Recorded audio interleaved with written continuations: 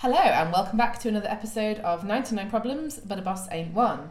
As usual, you have me, your co-host Katie Carlisle, and I've been freelance for about 5.5 years doing Squarespace web design and training. And my name is Michelle Pratt, your other co-host, and I run a training and personal development business called Dive Deeper Development. And if you haven't listened before, then what happens every episode is we take a subject, a problem, if you will, for freelancers, and we dissect it a little bit. So we talk about what the problem is and why it's a problem, especially for freelancers, and then we talk about what you can do about it. So often taking an approach based on your mindset with Michelle's coaching knowledge, and then also looking at practical tips from our experience of freelancing. And if I can, I'll throw in some kind of techie support solutions as well, because I like the internet. So today's topic, we're going to be talking about the comparison trap. Dun dun dun. So what do we mean by this, Michelle? Yeah, comparison trap. I think a lot of people are familiar with this these days because I think we've all fallen into it at some point. But I think particularly as freelancers, part of our job is to do networking and to put ourselves out there. And of course, the minute you start putting yourself out there, you see other people. And it's really easy to fall into the trap of comparing yourselves to other people that you see. So whether that's other business owners or perhaps it's influencers or people who you see on social media, and then comparing yourself to those that you see. And I think it's human nature. We're social creatures to want to compare ourselves to others. And of course, that can be a really good thing. It can give us some inspiration and help us see who to look up to, but it can also get us on a bit of a downer if we're not feeling very confident when we compare ourselves to other people who are perhaps doing something bigger or better, or at least who seem to be. And that's the difference, isn't it? Is that quite often when we are making those comparisons, we're not comparing like with like. You know, it's not an exact... I mean, that would be almost impossible because there are very few people that are going to be in your same situation with your same background and your same priorities and values. But we still have this tendency to compare ourselves with other people who have come from completely different situations and think, why are we not doing it the same way that they are? How are they so much more successful, even if they've been doing it for longer? Or they are working more hours on it, or they have more support, or they have a larger network, or whatever it is. Less ethics, less values. Exactly. Yeah. But we tend to do it, even though rationally we probably do know that it's not an accurate comparison, we still do it. Yeah, and it's quite hard not to. And I thought it is quite interesting. You quite often get people who, it seems to be the same names. There are some people that are really great at marketing, and fair play to them, but you always see them on social media, or they're always the same people being held up as the example or the go-to person for a particular subject. And when you hear people you know talking about it, it's quite hard to not take that on board. And it's every so often you just find yourself thinking, are they the best person for this? Are they everything that cracks up to be? But when everyone else is talking about them, it's quite hard to not compare, really. And I think it's almost a slightly different feeling when you're comparing yourself with somebody who's really successful, and you're kind of saying like, oh wow, you know, that's almost that like, wow, I could never be that good, and that sort of that comparison is almost that sort of, I wish I were like that, but it's just not possible. I'm nowhere near that good. But then it's almost harder sometimes when it's somebody that's just like maybe started off in the same position as you and they've just overtaken you, in air quotes, slightly. And maybe they're just doing things a little bit differently to you. But you know, maybe you were in the same circles originally and now they seem to be, at least on the face of it, doing better. I think that's almost harder because you're like, oh, actually that could have been me. If it's a bit more obtainable, yeah. We do tend to do what's known as upward comparison. So typically we tend to look up the way. So you're not normally someone who is in the same circle as us. We tend to look at the person who's on top of their game. And of course we look at them because we look up to them. But we tend to really look quite high up the journey, if you like, or up the ladder when we're comparing with people, which of course leaves you feeling pretty rubbish because, as you say, you were never going to achieve that kind of success with that person as well. The other problem, of course, is that we tend to compare with people's edited lives, so just the testimonials or just the views or just the numbers or just the shiny version that you see on the internet. Yeah, just their Instagram photos of their perfect lives and their perfect avocado toasts. Yes. Absolutely. I think you see people, particularly on LinkedIn or on Twitter, you seem to see the very professional and we do the same, don't we? We only put our best foot forward when we're sharing our information out and there. of course, we want to share our successes. That's just natural, and it's also to be encouraged. We've talked in the past about celebrating success, and we've also talked about avoiding the pity party. So not just going on social media or on online and only sharing the terrible things and not looking at any kind of positives. But I think the difference is that even though we do it ourselves, when we're looking at other people, we forget that, or that bit of our knowledge just gets put away somewhere. Yeah, I think it depends on your mood, your emotions as well when you're doing it. If you're in quite a good place, looking at other people can be quite inspirational. Yeah. If you're on a bit of a downer, or just things are a bit quiet or a bit flat, when you have more time to look at all of this stuff, then you might take it quite slightly differently. So I think there's quite a lot to do with us as well. I think we talked in the last episode about digital distractions. I think one of the challenges is that in this day and age, there's more people to compare yourselves to as well. So whenever you go online, you're just almost bombarded or notified of so many different things. You can't really avoid it, can you? People want your attention, they're clamouring for it, isn't it? Oh, look at this thing that I did. And so it's really hard not to find all that stuff. Whereas I think years ago, I wouldn't have given a toss because I couldn't see it. Yeah, ignorance was a little bit of bliss. The fact that someone does a similar thing to you over in America and is absolutely killing it would never have really entered my consciousness because I would not have known they existed. So ignorance is sometimes bliss as well. But I think we're almost enforcing ignorance on ourselves when we're doing this because we know better. Like, we all rationally know if somebody is seemingly more successful, but actually they've done it, they've sold out to the man, or they've had to sacrifice their family lives to do it. We kind of know that they're doing it, they probably got there differently in a way that we wouldn't be willing to do, or that maybe they've been doing it for longer or whatever. But we almost just hide that bit. It's odd. Like it's that difference between what we rationally know and what we emotionally feel. Yeah, definitely. And that's why I think if you're feeling in a more emotional place, you're much more likely to pay attention to that than do what you in your heart know is probably not healthy for you. Yeah. And I think as well, we don't just do it with other people. We compare stuff with ourselves. So we might say, oh, well, I'm not where I wanted to be. Last year I hoped to be in this financial position, or I hope to have this number of followers or this type of clients, and I haven't got there, so I've failed, or I'm not as good as I thought I would be. Or even comparing yourself with this time last year to say, oh, well, actually I did better last year, But actually what it might be the case of maybe one thing was better last year, so maybe you made slightly more money last year, but maybe this year you've worked fewer hours, so proportionally you've ended up making this, more money. But it's sometimes hard to see it in that context. And again, it's not comparing like with like. No, as you say, we can compare to other people, but we can compare to ourselves. And the other thing, I think, Kate, you're right, is we compare to our expectations. So Tony Robbins, kind of like coaching guru, you've probably heard of him if you Google him. He's so successful. We'll never be that good. It's funny, I'm doing a coaching course. He's kind of got his name attached to it, but obviously he doesn't do a great deal of the teaching. But I'm on a coaching course with him, and I do coaching sessions with other coaches, and when we're practicing, and quite a lot of them will say, oh, I'm really frustrated because when Tony did it in the video, he was really quick, he was really effective, and now when I practice with other people, I'm not as good. It's like, yeah, but that's Tony Robbins. He's literally got decades. He invented a lot of this stuff that you're trying to do. You're not going to get it within a few weeks of starting a course. And of course, when they chuckle and laugh at themselves about that, they realise how ridiculous that is. But it's so easy to do, particularly when you're really passionate about something as well. Yeah, and people want to be better, and that's a really good and positive thing, that people want to improve and want to do better. But it's really good. But anyway, Tony Robbins says that he says it's not so much what happens to us that kills us; it's what happens in relation to our expectations. He says it's not the results that we get.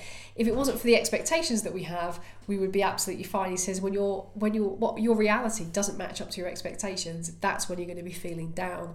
And so sometimes that's the comparison that kills us the most, because we do fall into this trap. So I'm turning 40 this year, and you just think, oh well, by the time I'm 40, I expected that I would have done such and such. You mentioned this to me the other day. Yeah, you said like, oh, I just thought everything would be a bit more sorted than it is. I was like, well, what isn't how you want it? And then you kind of struggled with it, to come up with it. Yeah, I don't know. I just had this idea in my head of what something would be like when you're 40. And I imagine I'd be saying the same when I'm 50, 60 and 70 as well. I just thought career-wise or work-wise, I'd probably have a sense of what I wanted to do. Actually, the kind of person that I am, I probably wouldn't want it. And I quite like kind of what do you want to be when you grow up? It's like, I don't know. I don't know. But yeah, if you think you ought to earn a certain amount of money, and sometimes we don't know where these ideas come from. So sometimes it's from friends, sometimes it's from family, sometimes it's from society. And who said you either had to be married, or who said you had to earn this much money, or who said you have to have a business of this size?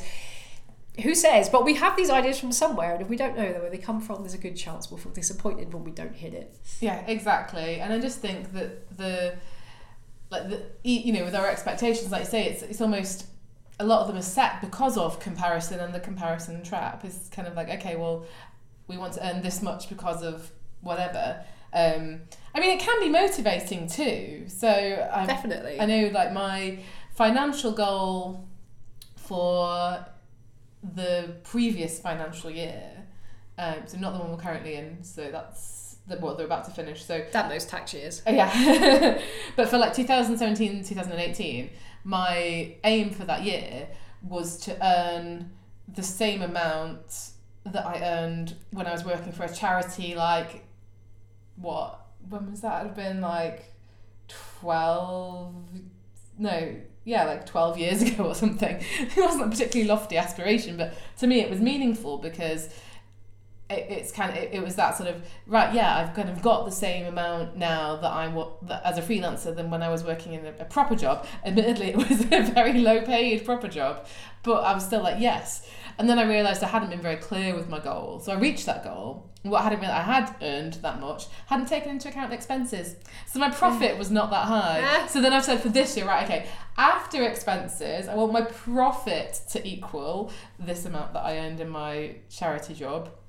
And that I am on track to hit. So, so that comparison for me was actually quite useful because it kind of had a meaning associated with it. So I guess sometimes comparison is useful, but it's whether you do it in a positive way, or yeah, I say positive way, a helpful way, or whether you do it in this kind of beat yourself up kind of way. Yeah, and I think that can well be fall into that trap of beating ourselves up with rules that we just made up in our heads. And I think as well, I guess if you're if you're kind of beating yourself up or feeling kind of like, oh, they're doing something better than me, I feel like sometimes that's actually a bit of a signal to yourself, because sometimes there are things you know that you could be doing better, and if you're kind of hurting when you see somebody else doing it, it's almost like, oh yeah, that's how I want to do it, and actually if that is a priority for me, I need to give it more time, and I would be able to do it like that. Yeah. It's almost that frustration of like, do you know, actually I probably could have done that if I'd have just given it the time it deserved. But that, that can then flag up that is important to you, and you can check if that works and matches your priorities and matches your values. And if so, then you can actually do something about it. Yeah, and I hate that feeling when you see someone else, you had an idea and you see someone else doing that thing that you were going to do, but they just committed and they put themselves out Banana there. Case. Yes. I invented the banana case. I know. Well, you should have got there a bit quicker. I should have got there a bit quicker. Damn. I don't know if that's a massively profitable product, so I don't know. It's in Lakeland and John Lewis. They must make a little bit of money. That's true. I don't know who. I guess I don't understand. Mine would have been a different design. I don't understand the audience for that product, but definitely, I think you kick yourself thinking I should be doing that. Yeah, exactly. Or just even not. It doesn't even have to be something that's kind of radically new or anything, but just someone doing something slightly better than how you had done it and making you think. I can't think of a really good example, but I know I've felt that kind of thing of like, oh, I really like how they're doing that, and being slightly annoyed at myself for not putting the time and effort into doing it, because I know that it wouldn't have taken that much time and effort, and it was just maybe a bit of kind of laziness on my part that meant I didn't do it. So it's almost like I'm disappointed in myself. I saw someone give a talk in a group I'm in recently, and it's like they weren't even that active in the group. It's like, I've been in this group for ages. Why didn't I put myself forward to do this talk? And now I'm absolutely kicking myself that I didn't do it. So, yeah. So it can be something to flag up what does matter to you, or where your priorities are that maybe you didn't even realise existed, and then you can do something about it. It can be that and do it again. Yeah, it's really helpful. But then I think this is the other thing as well. I mean, I think there's always a danger. You said, are you comparing like with like, and I think it's really easy, particularly on social media. But even like with us, we live in Manchester. There are the kind of the local business celebrities, and I think sometimes they're not as successful as maybe they make out. So I've seen stories of businesses that are doing really well, and then 12 months later they go out of business. So I was reading a story recently about a business that was winning awards, and then a few months later it's totally gone bust. Wow. Okay. And I feel really bad for that business owner, but it just goes to show that just because someone's killing it doesn't mean necessarily that it's sustainable, or that you're comparing like with like. So I think to examine that comparison, I think is really important. And success is often measured in terms of growth as well, and taking on employees and kind of turnover and everything else. It's like, but actually, is that what you want for success? I mean, Paul Jarvis, who everyone knows I'm obsessed with, he's written a book called Company of One, where he talks about exactly that the kind of traditional model of success was you grow and you take on companies and you expand. And I've probably talked about the Mexican fisherman before as well. Yes. If you haven't, Google that. Google Mexican fisherman story. And actually, like a lot of what people consider to be successful and kind of parade around as successful isn't what a lot of freelancers want. Like, I would say most of the freelancers I know didn't go freelance to create their own empire. They did it to have control over their lives, to do something that they were interested in, and have a more meaningful work-life balance. And two of the biggest freelance problems you hear people are, I'm not busy enough, or I'm too busy. Yeah. I've got too much work, how do I scale it back? Which is one of the other one. I think the other one as well is that quite often, Katie, you mentioned it, people have different priorities. So someone might be really massively busy, or they might be like working incredibly hard to make themselves a bit of a name, but maybe they have no balance. So maybe they're not spending time with their friends. Or I see people like, are they in relationships? Because how do you travel so much, or how do you work these hours? I do often think and that. Are you married, or are you divorced? And if I wasn't in a relationship, maybe I would work longer hours. Yeah, and we're absolutely not saying that being in a not being in a relationship is bad.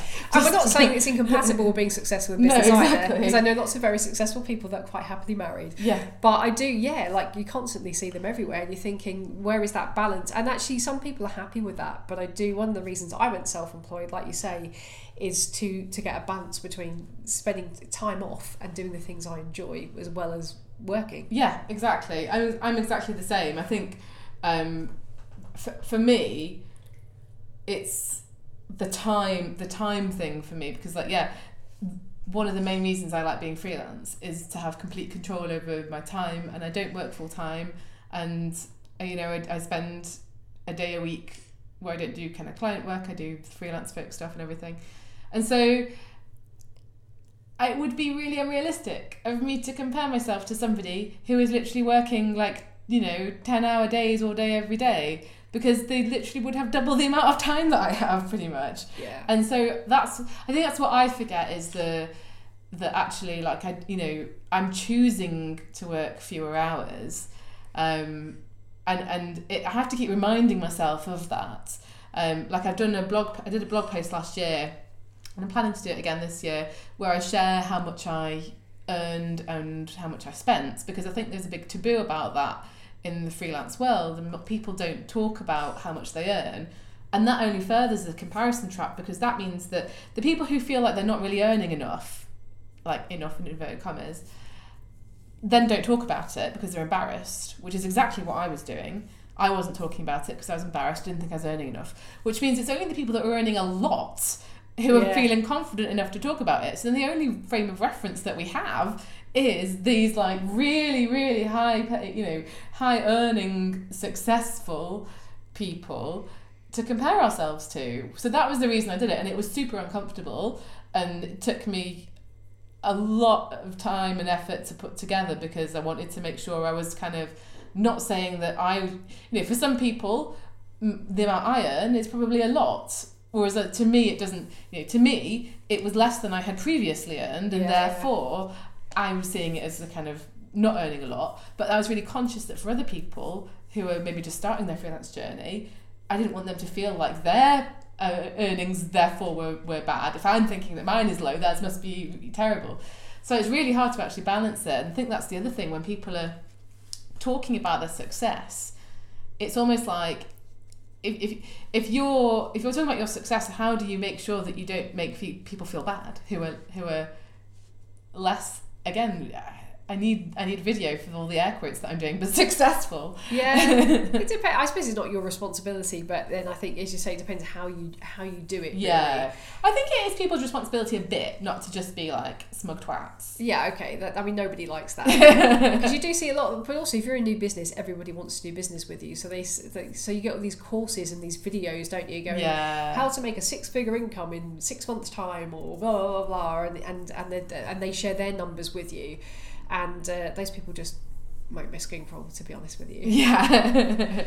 And also, like, it's you can't compare your start point with someone else's end point. It is, because I know when you first start out, you go to networking meetings and you feel, I felt a bit inferior, think, I'm not as got it together as them or as them, but they've been doing this for years, and I'd literally just started and had no idea what I wanted to do. But I felt that, they say this shame a bit, this inferiority, that I needed to be as together and have as much direction as them. It's be kind to yourself, I think. Yeah, when you're doing and work out what successful looks like for you as well, and have some way of remembering it. So like, I have on my phone background and on my laptop background, on the kind of wallpaper or whatever you call it, I have a picture of myself, because narcissism, yay. But I'm surfing in the picture, so it's a picture of me surfing, and it's to remind me that, for me, success is not just about money. It's about having the flexibility and the time to do the things that I want to do outside of work, which is, surfing and being by the sea and all the bits and pieces that I enjoy doing. So it's there to be a reminder and kind of motivate me. So if there is a way for you to remember, like maybe for you it's your kids, you've probably already got a picture of them on your phone lock screen or whatever. But like, if it's to spend more time with your kids, then just make sure that you've got a way to remind yourself of that. And Michelle, you always talk about your why and knowing your why. Yeah, know the purpose and know what it is you did it for. So I used to work a corporate job. The advantage, you get a very nice package of benefits, and you get well paid, of course. And I probably don't earn as much, but that was never the intention. The aim of the game was to work less. Yeah, so, definitely. So what else can we do if we're kind of falling into the comparison trap? I think one of the things you can do is to, I suppose we should probably start with just know your own measures. So like you say, we talk about knowing your why, and really just for that, just mean your purpose. So what did you become freelance for? Or what, if you're freelance not by choice, then what do you want it to be about to you? And is it about control? Is it about could be about choosing your own earning potential, but also be about how you manage your time, your happiness, or only working on the projects you genuinely believe in. But I think just have that in mind.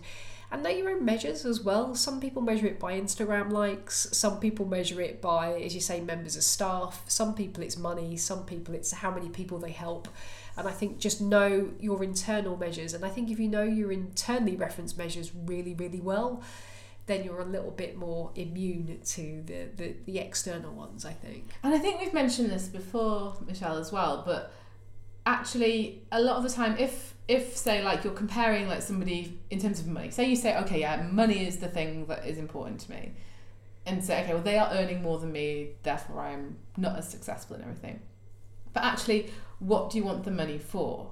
Yes. And so, because for most people, money isn't the end goal. No. They want the money because it will enable them to live a certain way or do a certain thing. So maybe they want to earn more money so that they can only work half of the year and then go travelling and go surfing. Or maybe they want to be saving for their kids' education. Or maybe they want to live in a bigger house, or maybe want to have a home recording studio if you're a musician or something. But normally the money has an end point, and there's a reason why you want to earn the money. So actually, there are multiple ways to get to that end point beyond just earning the same amount as somebody else. You know, you can earn less, but you might also be spending less. And that's one thing that I think a lot of people don't take into account. Is like, yes, they a lot of people publicise what they earn, but a bit like when I was saying with my first kind of my goal, I forgot to include the expenses. And actually, I think a lot of people, they're not talking about profit, they're talking about income.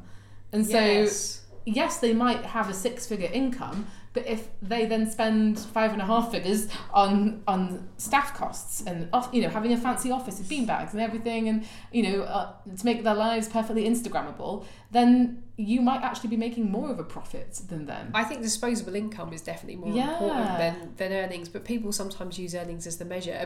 And going back to the old corporate world, you used to get a pay rating if you worked in a company like that, and that was a reflection of how well if you performed well, you got a better pay grade. And actually that idea of your performance level or your competence was directly attached to how much you earn, whereas of course that's not a very good measure of how well you're doing, depending on what you want to achieve. And we did that business planning session at the beginning of the year, and I said, okay, I'm going to set a goal for income and I'm going to set it higher. But then when we did a whole planning session, we looked at the balance of my life and looked at my finances, and actually they're in the best place they've ever been. The income wasn't as high as I wanted to aim it for, but actually everything else around that, in terms of my costs and the way that I manage it and investments and things, actually much better position. So, that was probably, I was like, well, why do I have that if you had that much more money, what would it enable you to do differently? Probably actually, not that much. Not these things. That's what they need to be. So that whole, like you said, that why, that purpose is absolutely key. And and just working out, is there another way for me to achieve what I'm actually striving for? If it's if like I say, if it's a bigger house, well, actually you can earn a lot less living in Manchester and buy a bigger house compared to someone who lives in London. So again, that comparison of well, they're earning more, so they must be able to live in a better house. They probably can't if they live in London and they're earning more. No, you see people who are really successful and yet they always complain if you go out like about being skint and they've got no money for anything. It's like, okay, but how then are you skint if that's what your position? Of course, there's so much about other people we just don't know. We don't exactly know. So that's one of the things is just kind of understand what you're actually jealous of, or I don't know, is jealousy the right word? I just know your own measures. It's so easy to someone might have more followers than you or have a bigger social media presence than you, but what is your internal measure? And if you do great business through word of mouth and recommendations, if you're just known in your industry, you don't need a massive social media following. And so does it really matter? So I think that's where it's knowing your own internal reference points can make you withstand that natural nature to compare a little bit easier as well. And it was interesting because we did a coaching session a while back and a friend of ours asked you who were your competitors, and you said you didn't think you had any competitors, and I really like that. When I say it, I feel like I'm an awful arrogant person, but I don't mean it in that way though. I don't mean it in the no one is as good as me kind of way. It's just that so for my web design stuff and my Squarespace stuff, I don't feel like I have any competitors, but that's because it's a perception thing, I think, rather than yes, there are other people that my potential clients might go to. So there are other people that build websites. There are other people that build websites. There are other people that build Squarespace websites. There are other people that offer Squarespace websites and training. That is narrowing it down quite a lot. Like in the UK, so I'm a Squarespace authorised trainer. There's only 17 of us in the UK. So that's already quite a narrow field. Other people do training, but they're not kind of authorised Squarespace trainers. But it's kind of, if you have a niche market, and if you are quite focused and targeted, which I am, then it's like, okay, yes, there are lots of Squarespace people. There's lots of website designers. If I was looking for competitors, there's plenty of competitors in that world. But web designers who are Squarespace focused, who offer training, who have a background in training, and because I used to be a teacher and I've done education throughout my career, who also have a background in the charity sector, which is a lot of my target audience, and who are freelance themselves and therefore understand the freelance world and run a freelance community, so that they meet lots of other freelancers and understand the problems that freelancers face and are based in a particular geographical location. No, I have no competition, because there's no one else that's kind of got my approach and my background that is in We're my just saying there's only local one area. you. So yeah, your exactly. personality, Yeah. the way that certain people will just be drawn to you or connect with you. Yeah. And someone else might have the same skill set, but they don't have your personality, and so someone else might click Yeah. with them. And like, there are definitely people out there who are better designers than me, for example. Like I am a good designer, I am an excellent trainer, and I am an excellent person with knowledge of Squarespace. What I make up for in design skills, what I lack in design skills, not that I lack, but I make up for in my knowledge of Squarespace as a platform and how to kind of use it effectively. So and I think it's that having that awareness of where my skills are and why people want to work with me. Like, I know it's how my approach is quite different to other people. And that's well. it. And you're really good at like taking people through the process and the way you talk. And people who are non-technical, you're very good at talking about technical stuff with them. Yeah. And actually, that may be more valuable to someone than someone with different knowledge or skills. So I think that idea of not having competitors. And I was thinking about that as well. Like I apply for things that other people apply for with associate work or projects. And I was thinking about that this morning. I'm thinking, actually, no, I don't think that those people are my competitors, because again, they don't have my exact background or skill set, so they are very good and have lots to offer.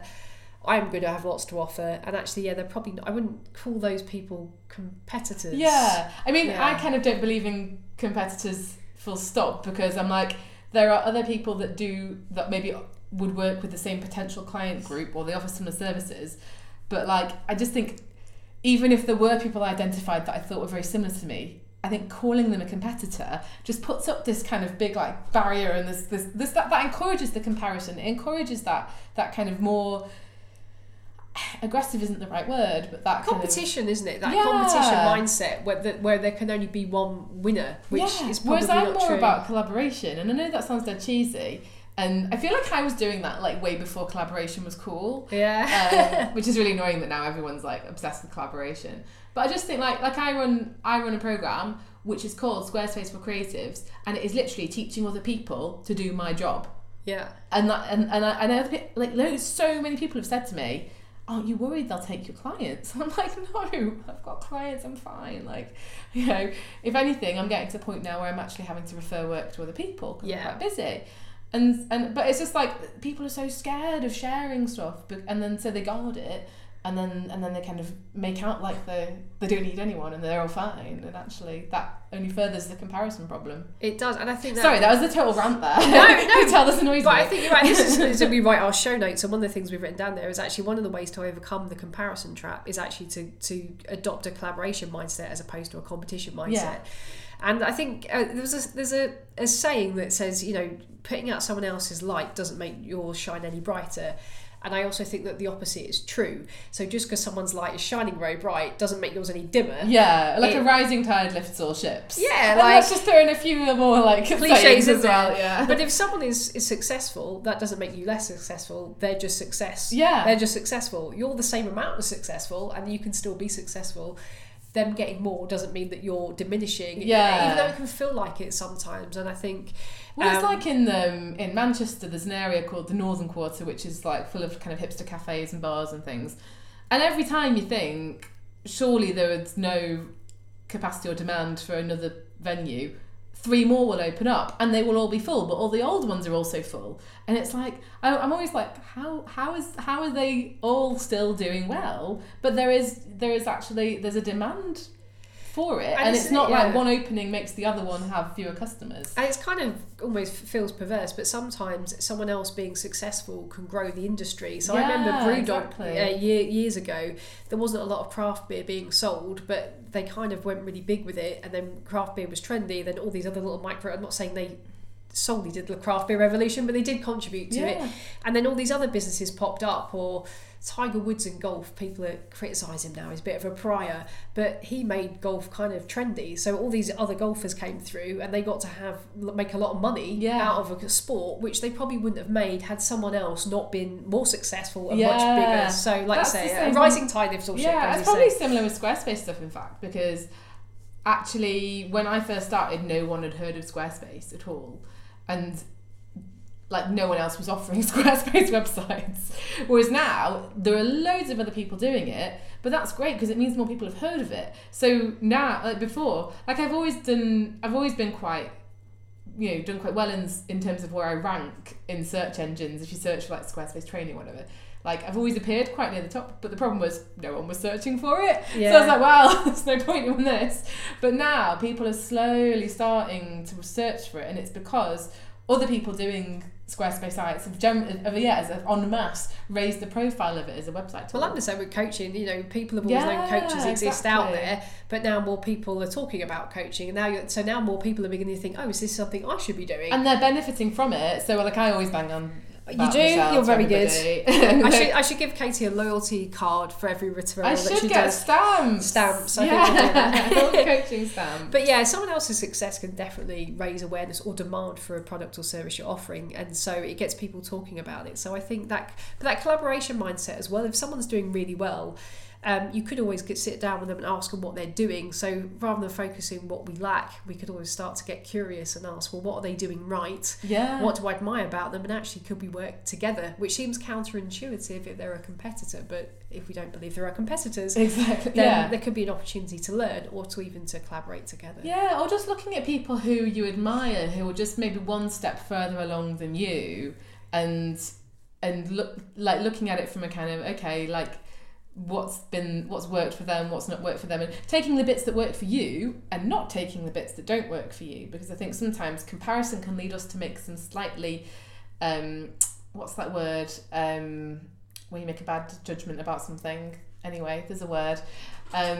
Decisions that are not necessarily in your best interests. Out of comparison, it can, oh, this person's doing this, therefore I should do this. This person's got this, really expensive computer, so I need to buy a really expensive computer to be successful. Well, they're all over LinkedIn. I need to do that. And so I think sometimes it can make you take decisions that are just not applicable to you. And we talked about the advice avalanche. A few episodes ago. Well, quite a few episodes ago, actually, wasn't it? And one of the things that I was talking about there is when you first start out, then you get all of these well-meaning people saying to you what you should do. And I think when you're in the comparison trap, you're in a similar position where you've kind of got all of these conflicting people that you're looking up to or comparing yourself to, and there's a risk of trying to emulate them. If you try and emulate all of them, then you're going to end up just throwing money and time and whereas actually what I found really helpful was to find one or two people that were either a little bit ahead of me or even a lot ahead of me, but whose approach I thought really worked, and then listen to them and focus on them. Because if they have a lifestyle that seems like what I would want, if their values seem like what I would want, if they're kind of the way they talk or their customer base seems like what I would want, then it would make sense for me to listen to them because they've clearly got that kind of recipe. Yeah, definitely. And those people normally start off by specialising, say, one particular route. If you try and copy all the routes that all the people use, you're going to be pulled in 100 directions. But most of those people did one thing. So they did LinkedIn really well, or they did Twitter really well, or they did podcasting really well. And yes, they might have branched out since, but chances are they had one thing that they focused on, and then they started to branch out and use that as a base. Whereas if you just look at their endpoint, or someone who's super successful in lots of things, you're probably going to go in 100 different directions. So I think there's definitely some wisdom, is, as you say, to picking someone who's just maybe one step ahead. And also the thing is, when you talk to people who are, again, super successful, further along on their journey and everything, what they remember about how they got there isn't necessarily fully accurate. It's the kind of edited version. They've almost kind of got this story. And I know, I'm not putting myself in this kind of super successful thing, but I know there's certain stories that I kind of tell because they're funny and they're indicative of freelance life and everything. And like every so often I'm like, I'm so used to telling the story, I'm not sure whether this is the real story or whether it happened slightly differently and I've just edited it in my mind over time. And so I think sometimes, not through any malice or anything, you forget the little things that actually maybe made a difference, and you look at maybe a few milestones in your life. This is how I got to where I am. But actually, it's quite a while ago for those people. So like you were saying, if you can look at somebody, if they're just one step ahead of you, then it's going to be fresh in their minds how they've got there, and you get that, you can kind of just follow in their footsteps. What's that cycling thing where David Brailsford, is it? When you're in somebody's, like, when you're cycling, you're behind somebody and there's like some kind of air phenomenon. Oh, you're in their slipstream. That's it, slipstream. Yeah. So can you be in somebody's slipstream? Oh, I like that idea. There you go. That's good. Is it in Daniel Kahneman's Thinking Fast and Slow? He talks about really successful CEOs of companies, and actually what they did when they studied it was they realised that blind luck is probably just a bigger factor. Everyone has the success story, and it's true that people do things particularly skillful, particularly well, but they said what actually happened was you could take these really successful people with this success formula. When they go to their next job or go to the next place, they crash horribly. And it's not that he said when you're predicting who's going to be a really good CEO, luck is a significant, and timing is part of it. And they said actually sometimes when people are successful, they were just either in the market at the right time and it was about to take off, or they were just lucky that an investor came along who was happened to be looking at them. If it wasn't them, it could have easily been someone else. You know, they were saying how Google might not have been Google. It could have easily been any one of their competitors. So that's not to diminish other people's successes, or to say, oh, if you see someone else doing really well in the field, your chosen field, it's just luck. Yeah. That's not 100% true, but there is actually a part in that. And timing and exactly. So again, you get these people that say, join which my is annoying. course. Yeah, here's my formula. Buy my system. Press this button. The money spews out the other end. This is my, I was broke and I did it wrong, and now I've learned how to do it right. Buy my thing and you'll be successful. Actually, that's only partially true. So yeah, we need to be careful about what we're comparing to. Yeah, and I think with that as well, like it's very easy to focus on what you're lacking compared to those people as well, to kind of go like, oh, okay, well I don't have that and I don't have that and I don't have that. Whereas actually, could you shift your focus and look at what you do have in common with them? So comparison, kind of taking back comparison and going, okay, I'm going to compare myself, and actually like, yeah, they have that. Yeah, I do that too. They have that. Okay, I do that too. They do that. Okay, well, I do that too. And you might even do it a bit better. Yeah, exactly. Yeah, if you can find just one thing that you do better than that other person, that can make you feel really good. Yeah, and you might have things, of course, that they don't have that work for you. So that's where the individual bit, I think, is really important. But I think that whole mindset, that a recommendation for overcoming comparison problems is to practice gratitude. So because obviously comparison by default involves focusing what you lack most of the time, or where the gaps are. If you can practice a bit of gratitude, or at least shift your focus to what you do have and what you do really, really well, that can be useful. And I do strength scope coaching, and one of the things about the strengths philosophy is that it's not really about focusing on the areas where you're weaker, it's about focusing on what you're good at, because that gets you your success. But not only does that make repeating successes more likely, it also feels better and it's more motivation. It changes you from a threat response where your thinking becomes narrow to stimulating your reward response, where actually your thoughts become more creative and you're a much better place to be more resourceful and therefore be more successful. So you can create an upward cycle in terms of the way that you think and feel about things by shifting your focus towards the positive. Yeah, so actually saying like, here's what I've got. And yeah, if the word gratitude, like, I know I don't really do it in the spiritual sense. Yeah. Like makes you think of some kind of overly like spiritual approach, like cynical people like me, then just call it something else. Just what you're grateful for, what you're happy about. Yeah, definitely. So I feel like we've probably covered a lot of the comparison stuff. One thing I say is like, whilst I don't feel like I have any competitors, I still sometimes kind of get a bit jealous of other people. Yes. And so it's not like I'm like, oh yes, I do not experience this at all. Like, but weirdly, it tends to be through the stuff I do for freelance folk rather than for my website. No, that's true actually. So because I'm more like, and it is that thing of where like it's kind of, I feel like I'm probably doing pretty much as well, as good a job as I could be with most Squarespace stuff. Whereas with freelance folk, I'm a bit like, oh, it's so neglected. And then when other people put loads of effort into their own freelance communities, and I'm like, oh, damn it. Like, I'm going to be honest, I was super annoyed when Steve Folland, who does the Being Freelance podcast, which is amazing, you should listen to it, when he came up with the Non-Employee of the Week awards, I was gutted. I was so jealous. Because I was just like, oh my God, that's such a good idea. I wish I thought of it. Yeah. So yeah, definitely that. And you do tend to kick yourself quite hard. I always think in those situations though, ask yourself not just what the other people have got. So we talked about gratitude, what have you got versus what you lack. But then I think just think about whoever you're comparing to, what did they have to sacrifice or give up in order to get it? So were they prepared to work longer hours? Were they prepared to flog more crap things to people? Were they, what did they give up to get there? Did they give up time? Did they give up money? Did they give up relationships?